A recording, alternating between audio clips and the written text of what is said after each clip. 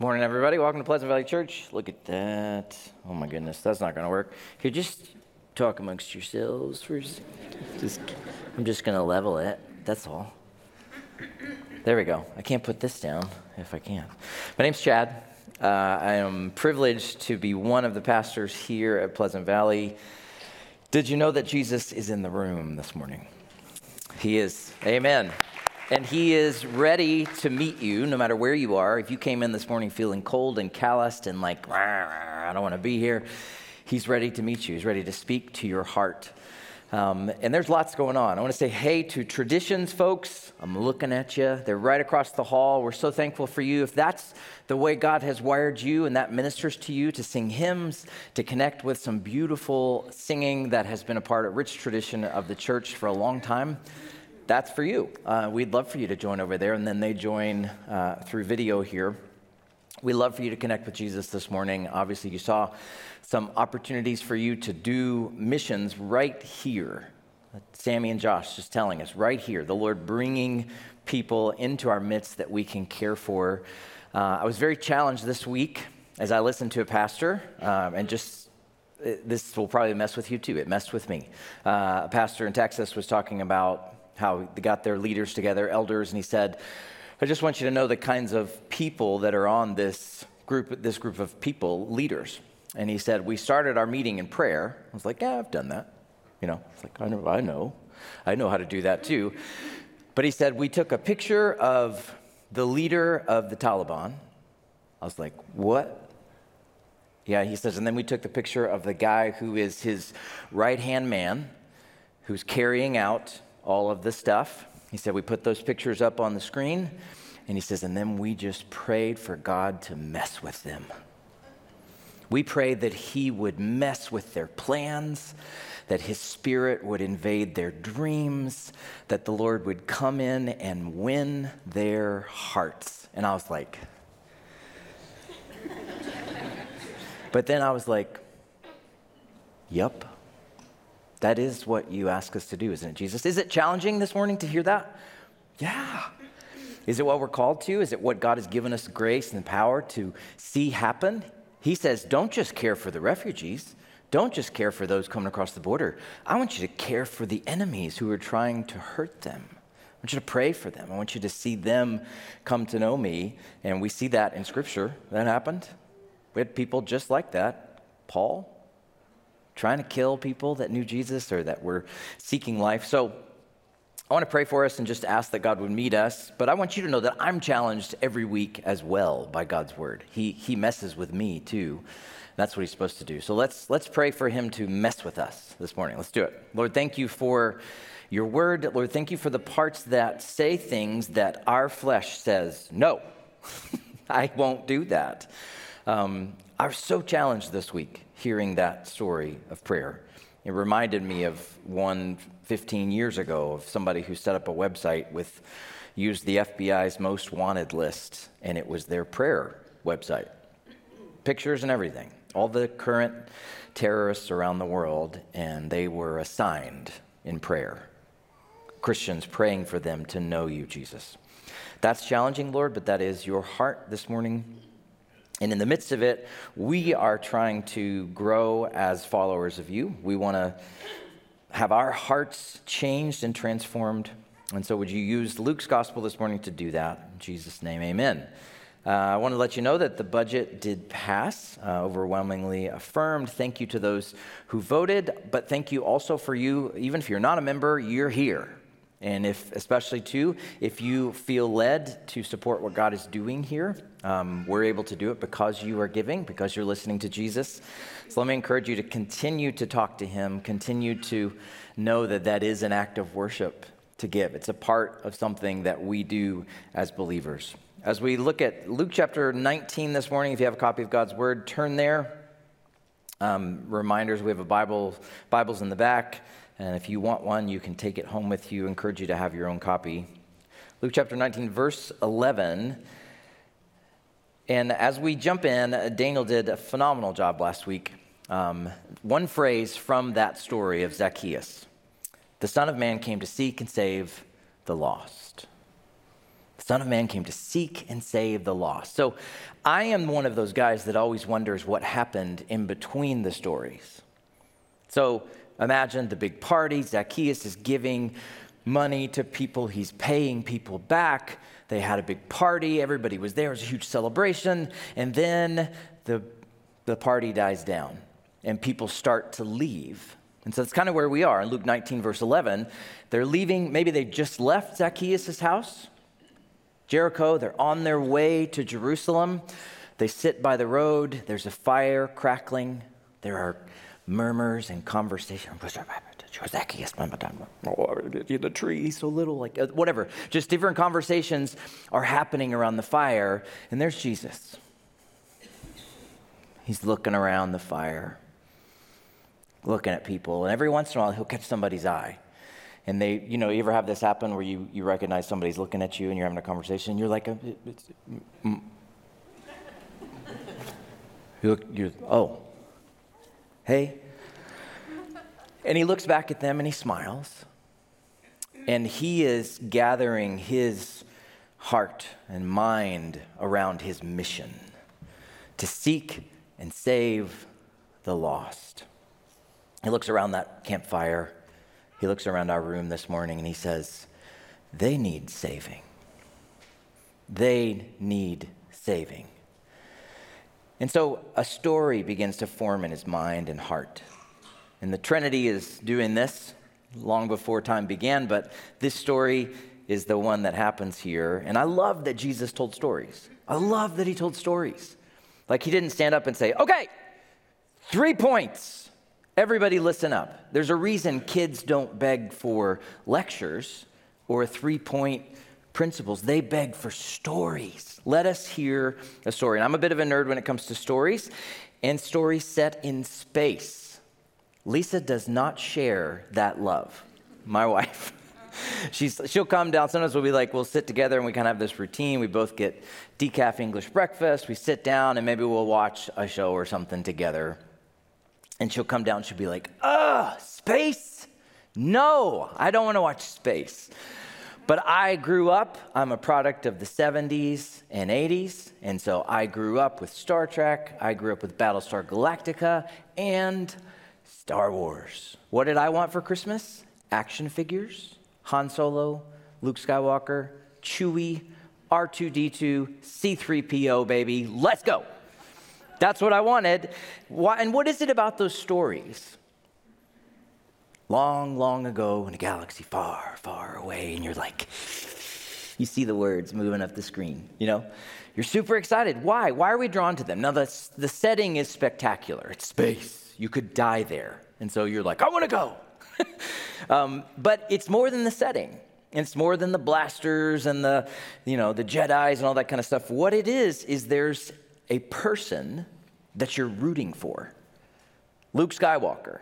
He starts the story. You're rooting for him. And there's reasons we connect with these stories because they have to do with us.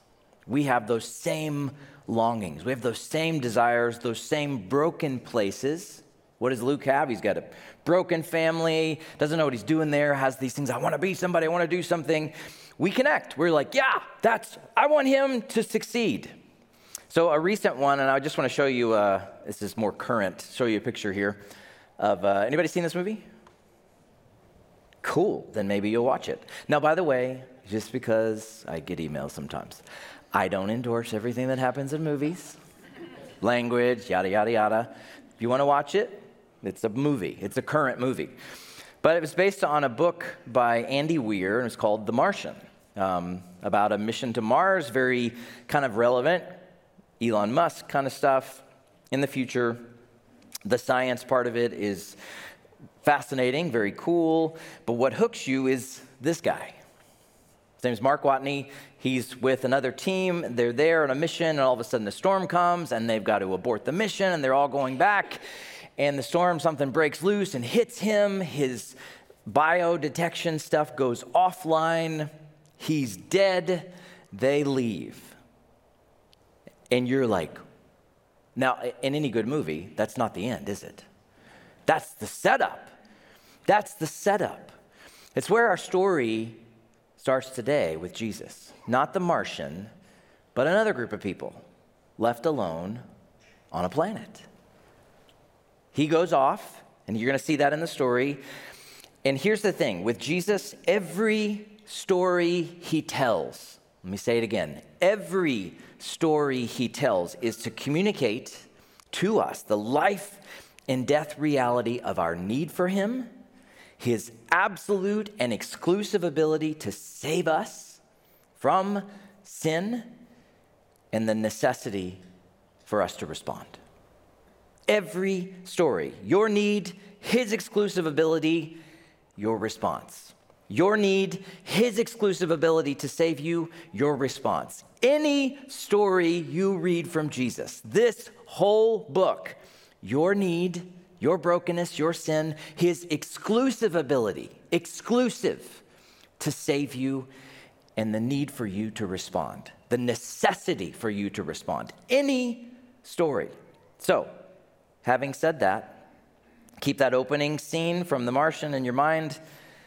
Left alone on a planet, Luke 19, verse 11. Here we go. As they heard these things, he proceeded to tell a parable because he was near to Jerusalem.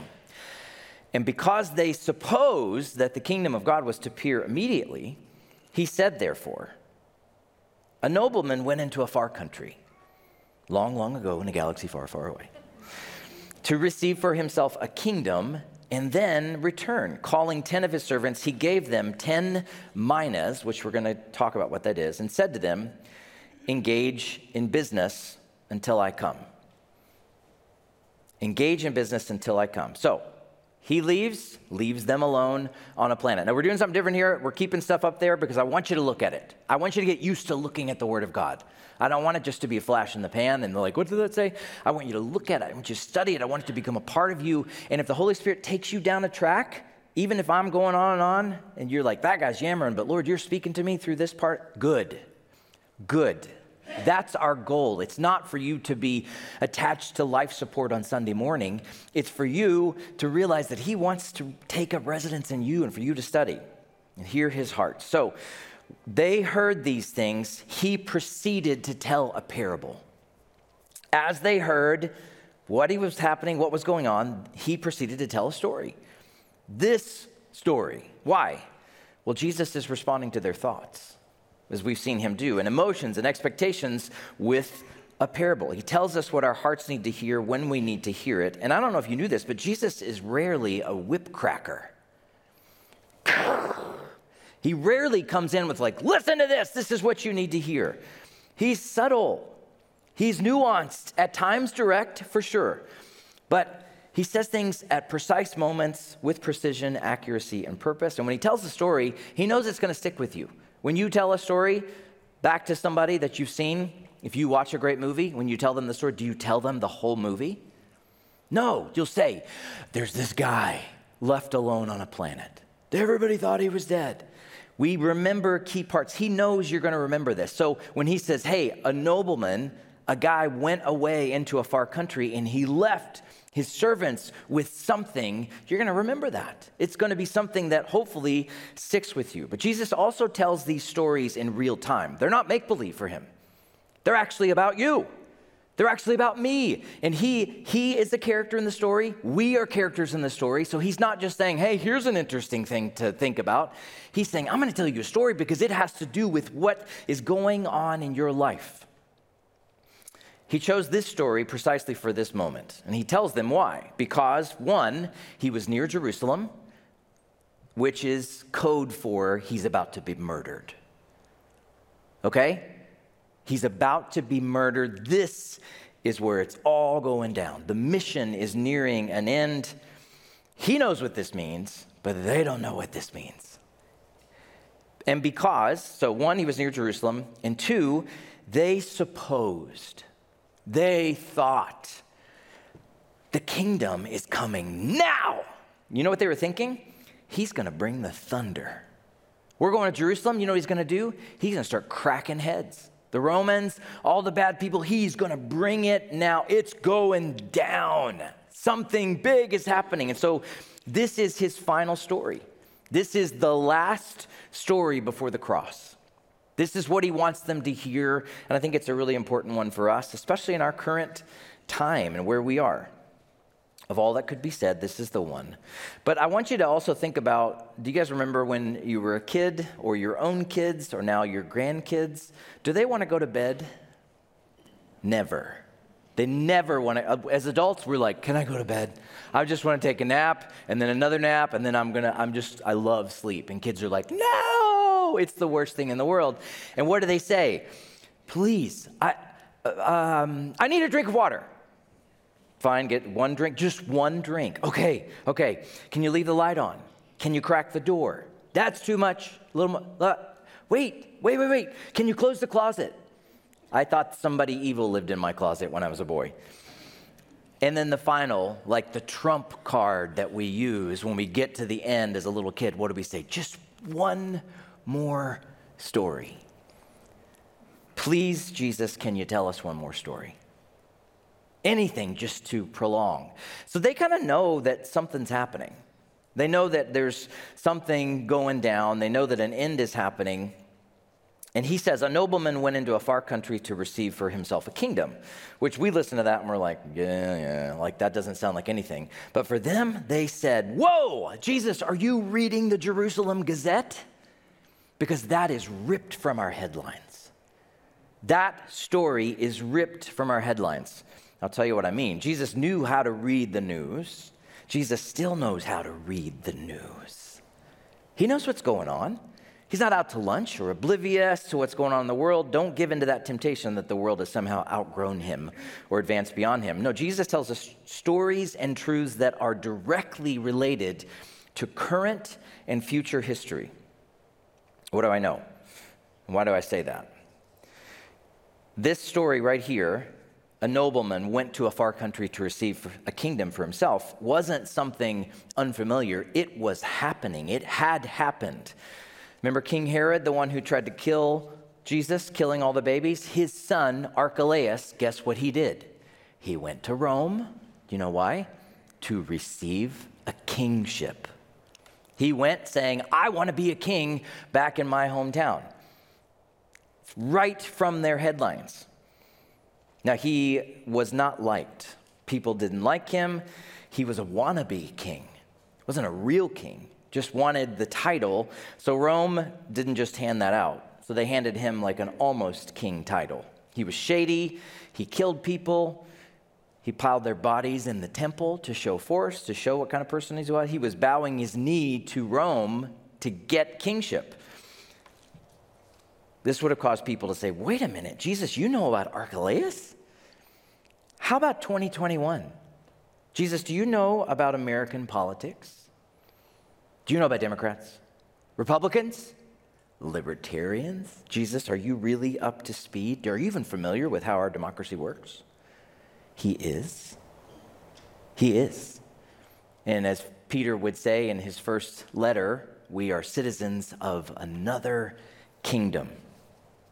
He does know. So Jesus grabs their attention with this story, but here's the difference. He flips it because this is no wannabe king. This is the King of Kings. He is the nobleman. He is going away to a far country, which is heaven. He is going to come back. He is about to give them a gift. What is the gift? What is a mina? He gave them 10 minas. So how do we interpret that as we look at it? Now, there's the gift of the talents in Matthew 25. He gives different amounts. In this one, he gives the same amount to everybody.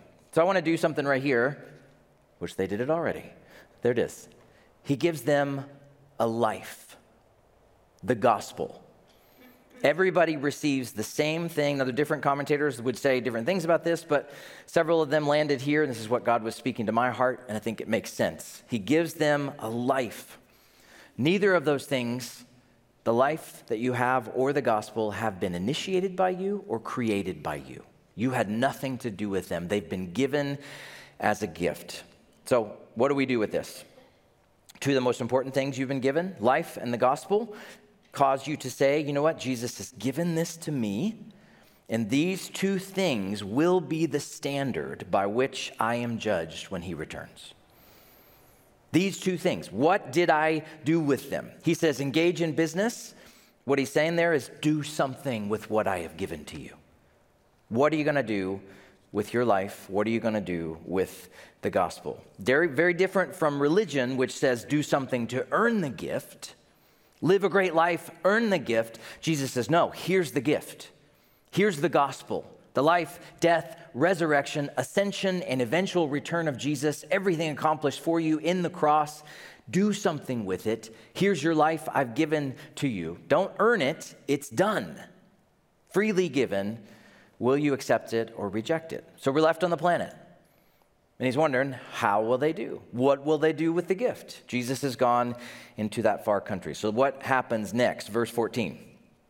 But his citizens hated him and sent a delegation after him saying, we do not want this man to reign over us. Now this happened historically as well to Archelaus. A group of people said, send a delegation, follow him to Rome, tell them we don't actually want him as a king. They sent a delegation. I want you to think about that phrase just for a second. What does that mean now? What does that look like now? It might look like this. Well, my professor, or this guy that I read online, or my friend who is super smart, says this new group of people interpreting the Bible can finally tell us what the Bible is saying. It's not what God said about all that. We're not supposed to do that. He's saying something totally different. It's the same old trick of sending a delegation to say, we don't need your authority. We don't want to recognize you as our king. We don't want him to reign over us. This has been happening since the garden. We don't want you as king. So I'm not just rejecting Jesus on a whim. I am officially rejecting him. I am sending a delegation made up of me, myself, and I. And we three, the sacred trinity of us, says, no, we don't want you as king. Yet the word of God tells us Jesus is your king. No, he's not. This is what we do. This is what the world does. Jesus is your king. No, he's not. Here's a question for you. Does it matter that we say, no, he's not my king? Does it matter? Jesus gives his answer in the story. No, it doesn't matter. It doesn't matter. He clearly establishes his absolute authority over us, over our life, whether we agree with it or not. But it doesn't mean people won't try. It doesn't mean we won't try to say no. History is full of people sending delegations to heaven. What's a current send a delegation example right now? Anybody heard of the word deconstruction? Okay, so let me just tell you what it is. It's a current thing that says, I'm going to deconstruct from what I grew up in and faith and all these kinds of things, all this stuff, and on the other side of it, I will get to what I think is acceptable, what is good for me, the good kind of faith. I'll be left with the good things. Now, there's a good kind of deconstruction. Because some people have grown up and their constructed version of religion, really not Christianity, has legalism. It's full of pastors and leaders who are bullies. It has hateful Christians who don't love their enemies, or in the name of holiness and purity, actually throw out the baby with the bathwater, meaning the very people who may or may not be caught up in sin are supposed to be the ones we love, but we don't like them. We don't want them here. It's not the gospel. Or arbitrary, paper-thin religion, Christianity that's about an inch deep and is tied up in being an American and not being a citizen, that kind of stuff. If you deconstruct from that and you come out on the other side with Jesus, the gospel, the word of God, that's good. That's a good kind of deconstruction. But you know what usually happens? And what most of the time, and you'll see it, celebrities that used to be Christians, I deconstructed, and then I came out on the other side, and I really don't need Jesus as king. I really don't need this book. It's a little bit archaic and it's a little bit legalistic. I don't want it. I don't need it. I've deconstructed. I have come up with my own version. And Jesus would say, that's like a tree house nailed to the side of a real house. It's boards and plywood and tarp. And you're like, nope, I'm good. I can live here. And it's leaking and you're living. And Jesus is like, get rid of that. That is not a real house. That is a deconstructed version of Christianity that's left you with a Bible that's been ransacked. Pages have been torn out. Judgment and justice are only symbolic. Heaven and hell, literary tools. Jesus is king means his ideas are supreme. Let love rule the day. Jesus says, you just sent a delegation.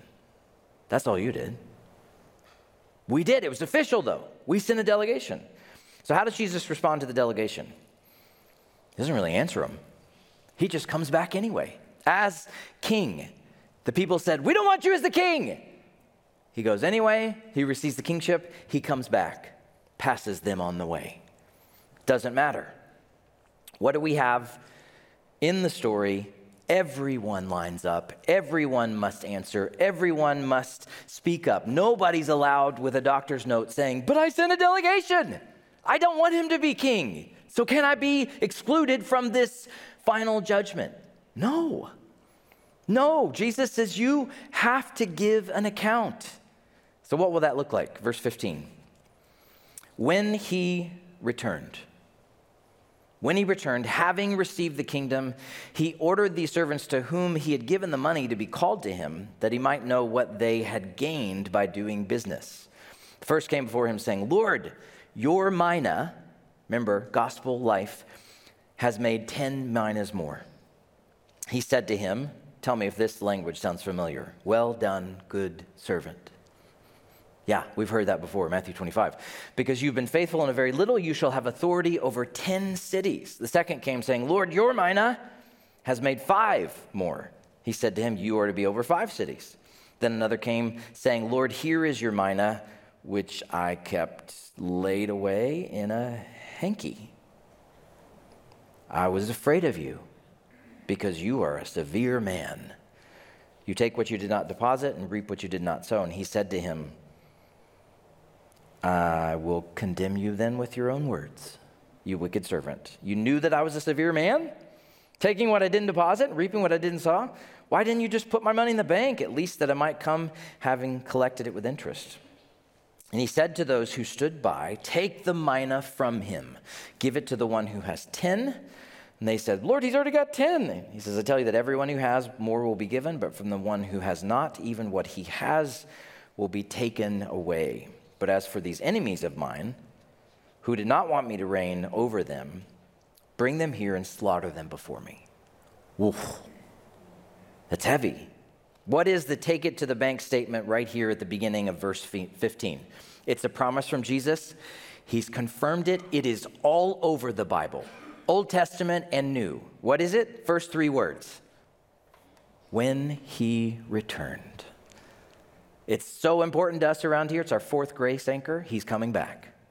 When he returned. And he returns as a king. Full authority. Every nation, tribe, and tongue line up. King is here. Servants in the story are followers of Jesus, both real and alleged. That is such a thing, by the way. They all received the same gift, not of their own will, but the Lord gave them each a life and gave them the gospel. What did they do with it? First 2 servants responded to the gift, invested their lives in the kingdom, engaged in business with the gospel. Like I said, it's not a works thing. This is not earn it, then I'll give you the gift. They just let it do its thing in their life. And let me say this, Scripture bears this out. A life given over to Jesus that says, I want to receive your gospel will absolutely, no bones about it, without a doubt, bring about growth and fruit. There will be a return. I guarantee you. Doesn't happen the other way around, where it's like, oh, that person knows Jesus, there's absolutely no fruit, nothing's happening, no change, no humility, no response, no repentance, never saying they're sorry for anything, just walking around arrogant. They know the Bible, but they really aren't reflective of his heart. Guess what? They probably don't know him. They probably don't know him. We know that's possible. That's also all over the Bible, people knowing the Bible, but not knowing the Lord. Do you know why it will bring a return? It's because it's his. He has done it. He has given it. It's not yours. Your life has been given to you by him. It's his gospel. It's about him. You didn't do anything to earn it. So they say, Lord, your mina. I want you to start thinking about that for your own life. Tomorrow, when you go to work, when you go to school, to say, Lord, your life right here belongs to you and your gospel. That's the way to start moving into this. Your mina, the life you gave me and the gospel have produced this. Well done, good servant. Now, the third guy, listen to his well-spoken excuse. You ready? Listen to the wisdom of the world. Lord, you want to know why I was so off my rocker in 2020 and 2021? And I didn't do the things it said so clearly in the Bible? You just don't understand, Jesus, how difficult it was with COVID and the politics of our nation. I mean, what about our rights, Jesus, and our borders and the people on the other side of the political aisle? I mean, they really aren't good people. They really aren't. And the church has a lot of mean people. And so your Mina, well, I bailed. I left. I gave it up. I didn't want to do it. I kept it laid away in a handkerchief. I was afraid of you because you're a severe man. I hid your gift. I hid it in a hanky. It's great words from Luke to show the ridiculousness of not doing anything. That's what it's done. It's just sitting there in a handkerchief. I bought into the 21st century interpretation of the Bible. The podcast, the bloggers, they were all so influential. I mean, they had like 100,000 followers. Doesn't that count for something in eternity? They said you were harsh, judgmental, old, angry. And the people in the church were the same way. I followed the podcasters and the bloggers and the pastors who had deconstructed instead of you. So that's why I didn't think you were serious about loving my enemies or about keeping myself pure sexually or my life being not my life. And I just thought, stop. There it is. I just thought. Jesus said, that's what you thought about me. Therefore, you will be judged on what you thought and what you believed. As one commentator put it, nothing plus nothing equals nothing. Take from the one who has not. Listen to that phrasing. He has not. Take it from the one who doesn't have anything anyway. He's been hiding in a handkerchief. And give it to someone else. How about those who said, we don't want him as king. We have no king but Caesar. Bring these enemies of mine who did not want me to reign over them. Bring them here and slaughter them before me. Whoa. Anybody want to help Jesus out there? Jesus, we don't talk like that anymore. Think about that this is the last story and that this is what he's finishing the story with. As far as bedtime stories go, that's a tough ending, isn't it? Bring my enemies, those who didn't want me as a king, and slaughter them before me. Night-night, sweetie, sleep tight.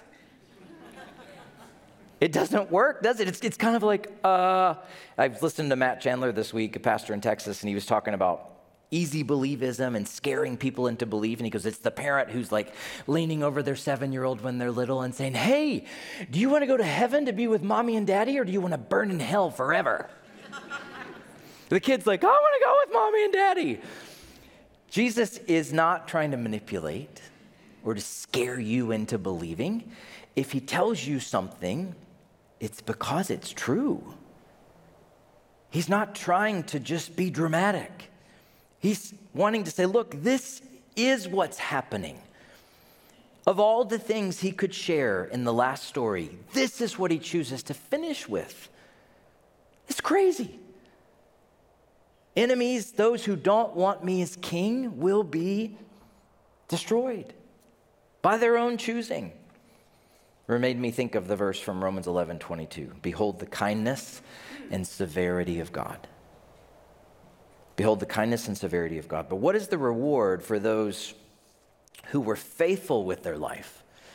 Faithful with the gospel. And again, not a works thing, not pull up your bootstraps, get it done, but just, Lord, just let it happen. What you've accomplished. It isn't money that they get. It's co-regency, which is reign with me. You know there's a verse in the Bible that says, do you not know that you will judge angels? What does that even mean? I don't know, but it sounds awesome. It sounds awesome. Chad, well done. You can have Tennessee. Yes. I don't know if that's how it's going to work, but he's inviting you into reigning with him. So you read something like this, and you think about it, and it's hard, it's difficult. And so Wednesday night, and this is my process, just so you guys know, and this is the case with all of the people who stand up here and teach and preach, we let this hit us all week long. We sit in it, we think about it, we pray, we study, we do our work, we read other people who are smarter than we are, we talk to each other, we let God's word work on us. And so I thought, it was about Wednesday afternoon, I had some stuff written down, I'd been thinking and praying, and then the battle started. You don't know what you're talking about. You don't even know how to do this, And so I was just like, I went from, oh, Lord, I think you're giving me some stuff, to like, oh, I don't think I can do this. Which is common. Any kind of confidence that we put off up here, it's all fake, by the way. It's all fake. We're so desperate for Jesus every week. We're so desperate for him to speak to us, to let his word hit us and change us. And so I read this, and man, I was feeling it.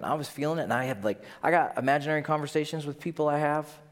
People that I think maybe don't like me very much or don't want to hear from me or don't think I'm a good pastor or whatever. And, you just start all this stuff. And so Wednesday night, I just laying in bed, awake, worried, anxious about these things. And I was like, Lord, okay, tell me what you want to tell me from this verse, from this passage. What do you want to say to me? And it hit me like a wave of grace. And here's what it was. Chad, I'm coming for you. I'm coming for you. This is one of the closing moments. You can't quite see it, but there are two people behind that black thing there. Oops. It's the rescue moment from the movie. Really encourage if you're into that kind of thing to watch it. I'm such a sap. I used to watch Highway to Heaven with what's his name, Michael Landon, and I could cry at like every moment. Little House on the Prairie brought me to tears all the time as a kid, okay? So I'm that guy. But so I was watching this last week just by myself. Sometimes I do that. And this moment of rescue, it's like things are hanging in the balance. Is it going to get, and then when they finally boom, they meet. And it's this moment where he's like, hey, just like so intense, almost died. And then there's this commander rescuing him, and they're twisted up in these cables and stuff and kind of spinning around and looking at each other through these, masks and visors. And it's just this like, hey. And I just had this sweet moment of just, tears in my eyes, just like, oh, rescue is so cool. Somebody being saved is so amazing. Why are we drawn to those stories? Why did Jesus know to use stories when he talked to us? Because he knew it would speak to the deepest places of your heart, which is to say, I'm coming for you. How does that statement make you feel? The gospel or good news of Jesus, his life, death, resurrection, ascension, and eventual return, has had an impact in your life. If you've let it do its thing, you're thrilled. There's absolute joy. If it hasn't, you feel lost. You feel a hole. You feel a vacuum that can't be filled, and that is intentional from the Spirit of God. His word is supposed to cause you. Remember what we said? Every story from Jesus is supposed to cause you to feel your need, his exclusive ability to save you, and the necessity of your response. You should be feeling that. So what will your response to your King be? Lord, here is your life that you gave me. Here is the gospel at work in my life and the people I encountered and my friends. It's yours. I didn't do it. It was your Spirit at work in me. Or, Lord, I bought into the wrong kind of deconstruction. I was so mad at church. That one pastor, that one person who was such a tool, those legalistic people just made it too hard. Here's your life. Here's your gospel exactly as you gave it. Actually, my life is kind of in ruins, and the gospel has been hidden in a hanky. Here.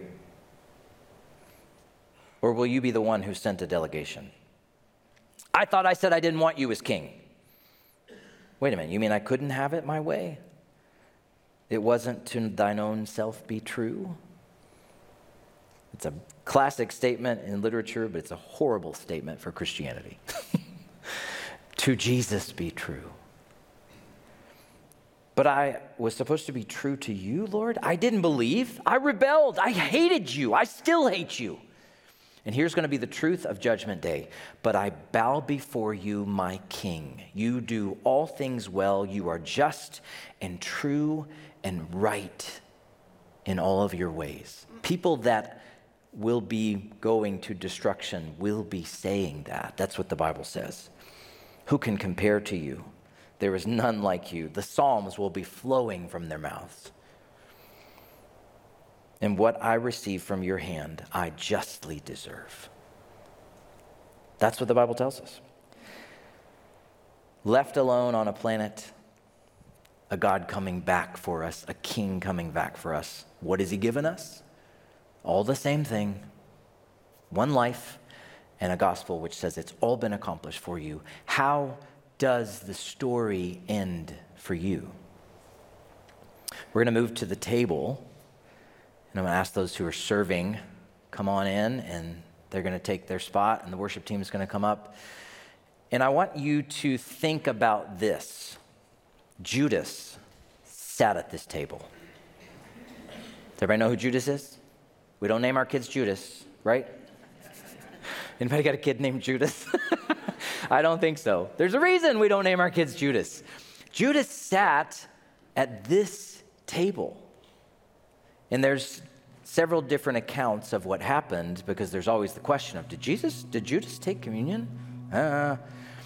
One version says that when he dipped the bread.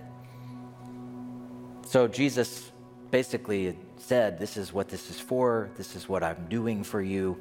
When he dipped the bread, Satan entered into him and he left. Either way, he was a part of this in some way. He knew what was going on. He had some acknowledgement of the bread and the wine and what it related to. In other words, there was a place of decision. And I know in prophecy, he would be the one. He was always going to be the one. I love, though, that John MacArthur, I think I was reading back when I was in high school, college, a book, talked about how Judas sat in the honored spot next to Jesus, which meant conversations were like this. Who knows how that would have played out differently? But either way, it was a choice. He was at the table. Scripture tells us that on the night they were together, and the night that he would be betrayed, as they were eating, Jesus took bread. I'm going to give them some time to pass that out for you. Isaiah, about 800 years before this moment, Isaiah spoke these words.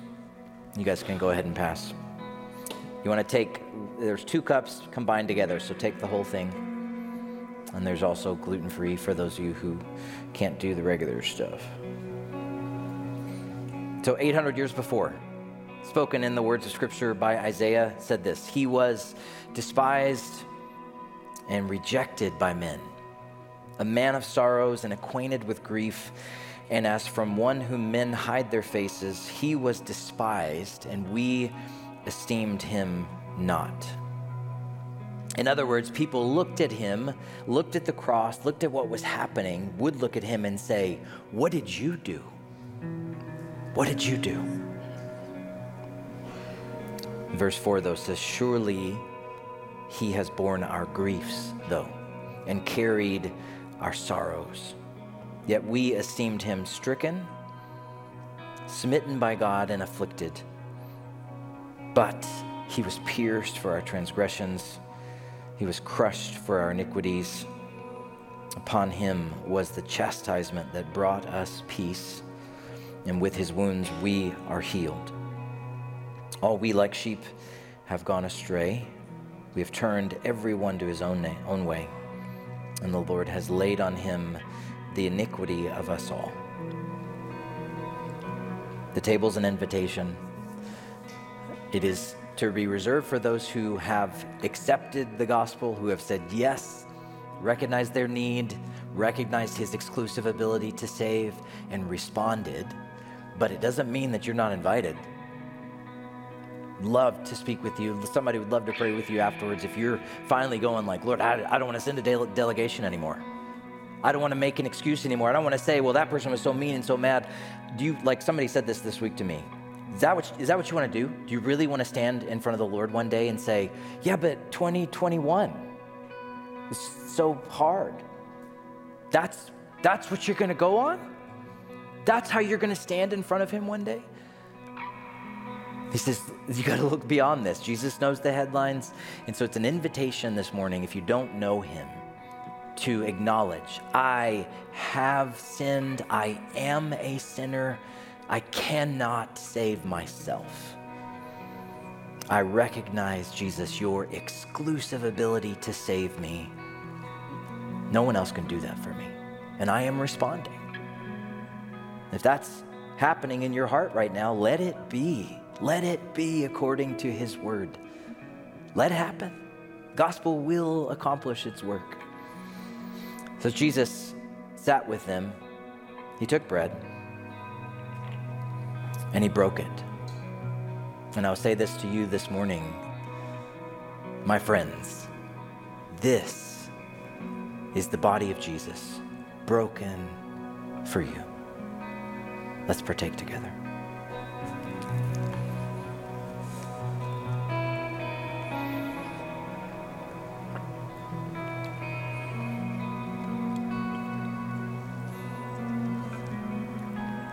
He also took a cup. And when he had given thanks, he gave it to them, saying, drink of it, all of you. This is my blood of the covenant, which is poured out for many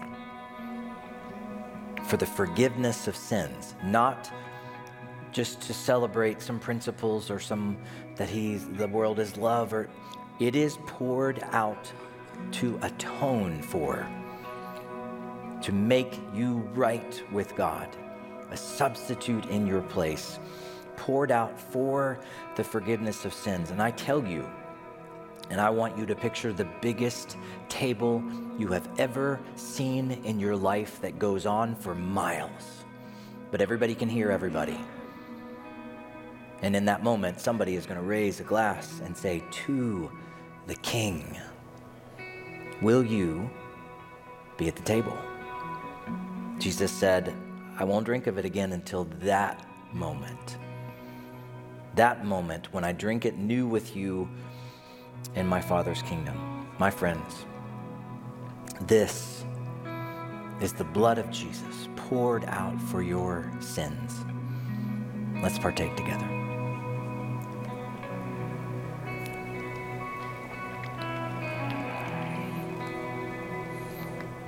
So Lord, we are thankful for you, your stories, Lord, that you were telling stories in real time, that they weren't make-believe, they were happening, or they are happening.